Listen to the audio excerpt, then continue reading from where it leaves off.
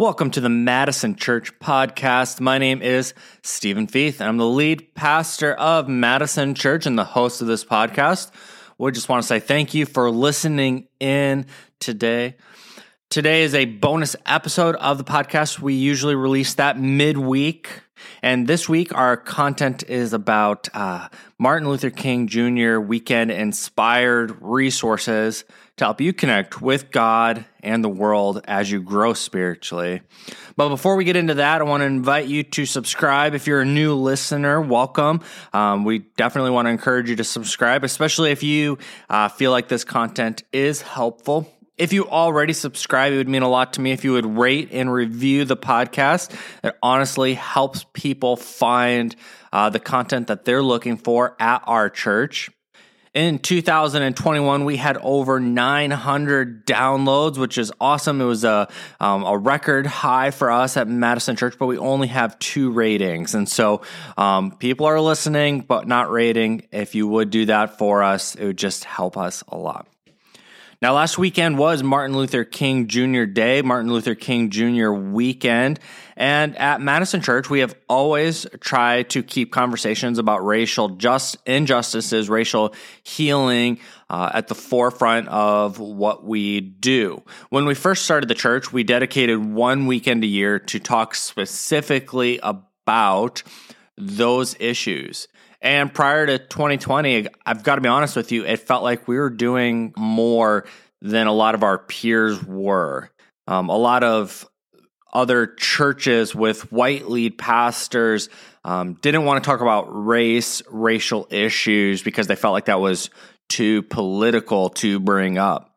However, I don't see these topics as political. I think that they are people issues. They're only political if you don't deal with them. And so because we knew that there were people, not just in our church, but in our community who dealt with systemic injustices and racism, that we were going to talk about it. Now, 2020 happened and we became a lot more aware that the issues were present all along, but perhaps getting worse in a lot of ways.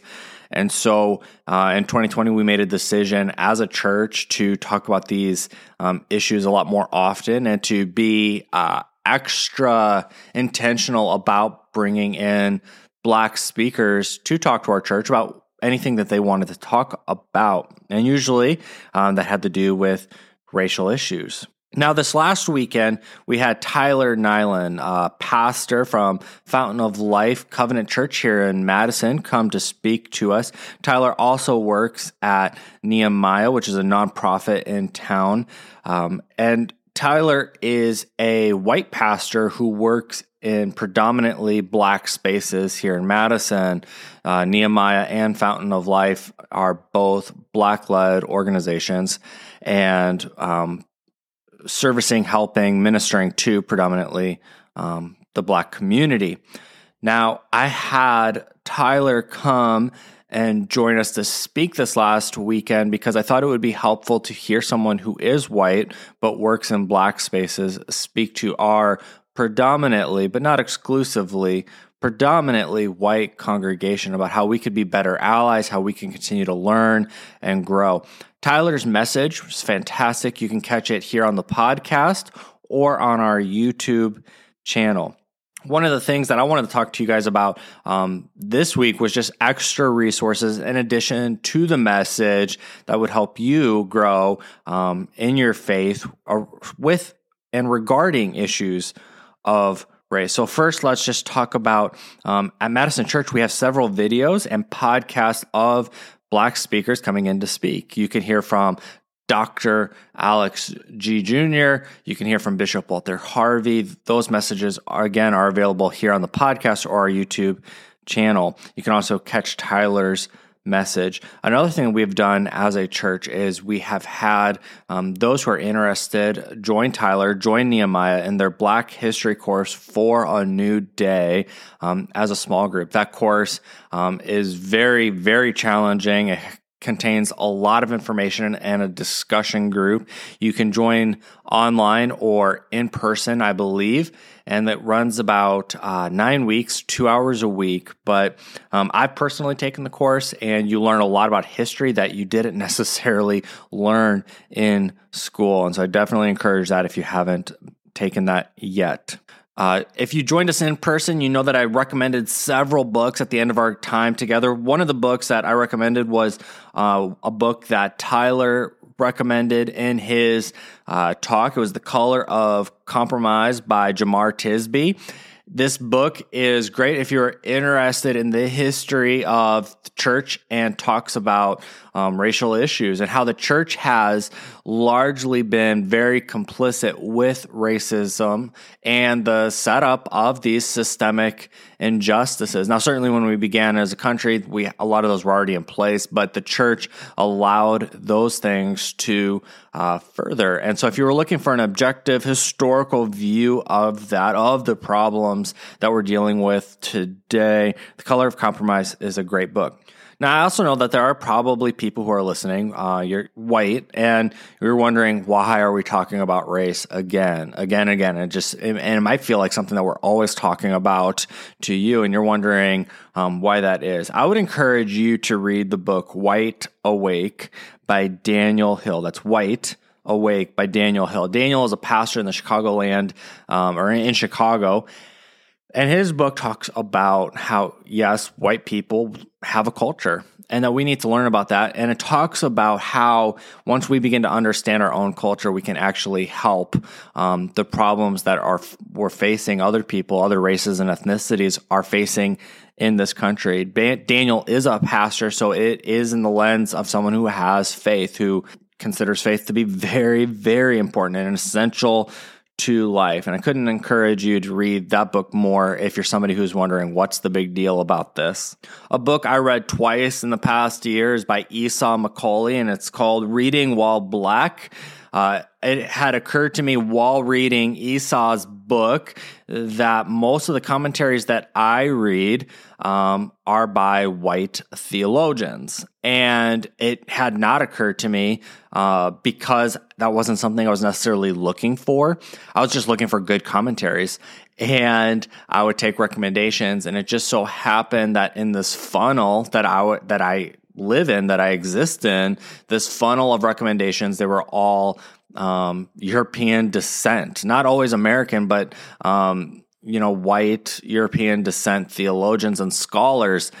And reading Macaulay's book challenged me to look around for additional resources. So now when I'm writing a book on Jude, one of the things that I looked for that I didn't look for in the series, when I did the series several years ago, I looked for those commentaries and read them all. Turns out that they were all by white authors, scholars, theologians. This time around, I looked for people of other races and ethnicities who are theologians, scholars, writers on Jude. And I think that it really did enhance my understanding of Jude. And so that's why I would recommend Reading While Black. It opens up your mind to how maybe whitewashed our theological education is.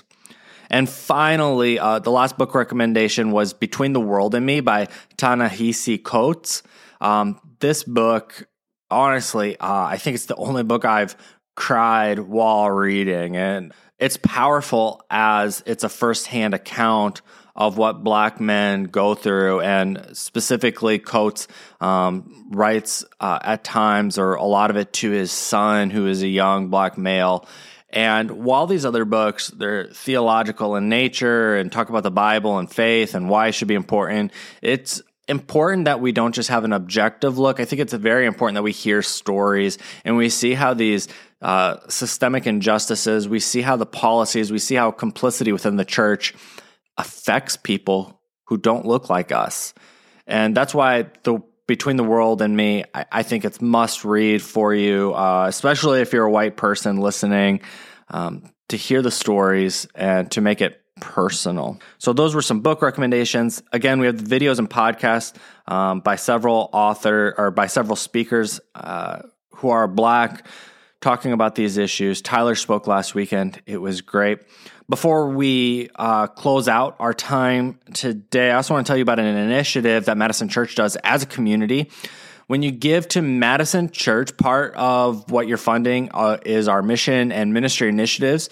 We also have reserves because that's just a wise thing to do with finances, to have reserves. And we last year moved a portion of our reserves into Wisconsin's only Black-owned financial institution. You heard me right. There is only one Black-owned financial institution in the state of Wisconsin. And it is not in Madison, it is in Milwaukee. And this is an initiative that we were doing with other churches in our network called Justice Deposits. It turns out that while most of the banks or financial institutions are owned by predominantly white men, it turns out that they give a very significantly low amount of mortgages or business loans to Black or African American people. You can turn that on its head with Black-owned financial institutions. Their predominant customers are Black or African American people looking for mortgages or business loans. By moving part of our reserves into these banks, we are able to increase the amount that they are able to loan. We're increasing the equity of the bank, and that was a practical way that we could put our money to work to help resolve a very large systemic injustice issue, which is home ownership among Black and African American people. And so, well, you could do that too. Personally, you could move part of your savings, if you have savings or CDs or whatever you have, you could move those into Columbia Loan and Savings out of Milwaukee. Or just know that when you invest in Madison Church, part of your investment is going into reserves of Columbia Loan and Savings, which is Black-owned and helps people get mortgages who might otherwise not have the opportunity. So thanks again for listening. My name is Steven. I want to invite you to subscribe, rate, and review the podcast, if you will. And finally, join us this Sunday as we're kicking off a new series called Love Where You Live. We would love to see you in person at 5 o'clock at our Isthmus location at 1103 Jennifer Street. All that information can be found at our website, madisonchurch.com. But the series I'm excited about, as it is 0 degrees today, and you might be wondering, why do I live here? I totally get the sentiment when it's 0 degrees and there's snow on the ground and you're cooped up inside. But we need to begin to see Madison as not just the place that we live, not just the place that we live right now, but the place that we've been called to, the place that we've been brought to, and that God has a reason and a purpose for us to be here. And so I hope that you'll join us for this 3-week series as we're going to talk about doing more than just existing in Madison. Let's talk about how we can contribute and impact it. All right. Thanks. Have a great week. Stay healthy and be well.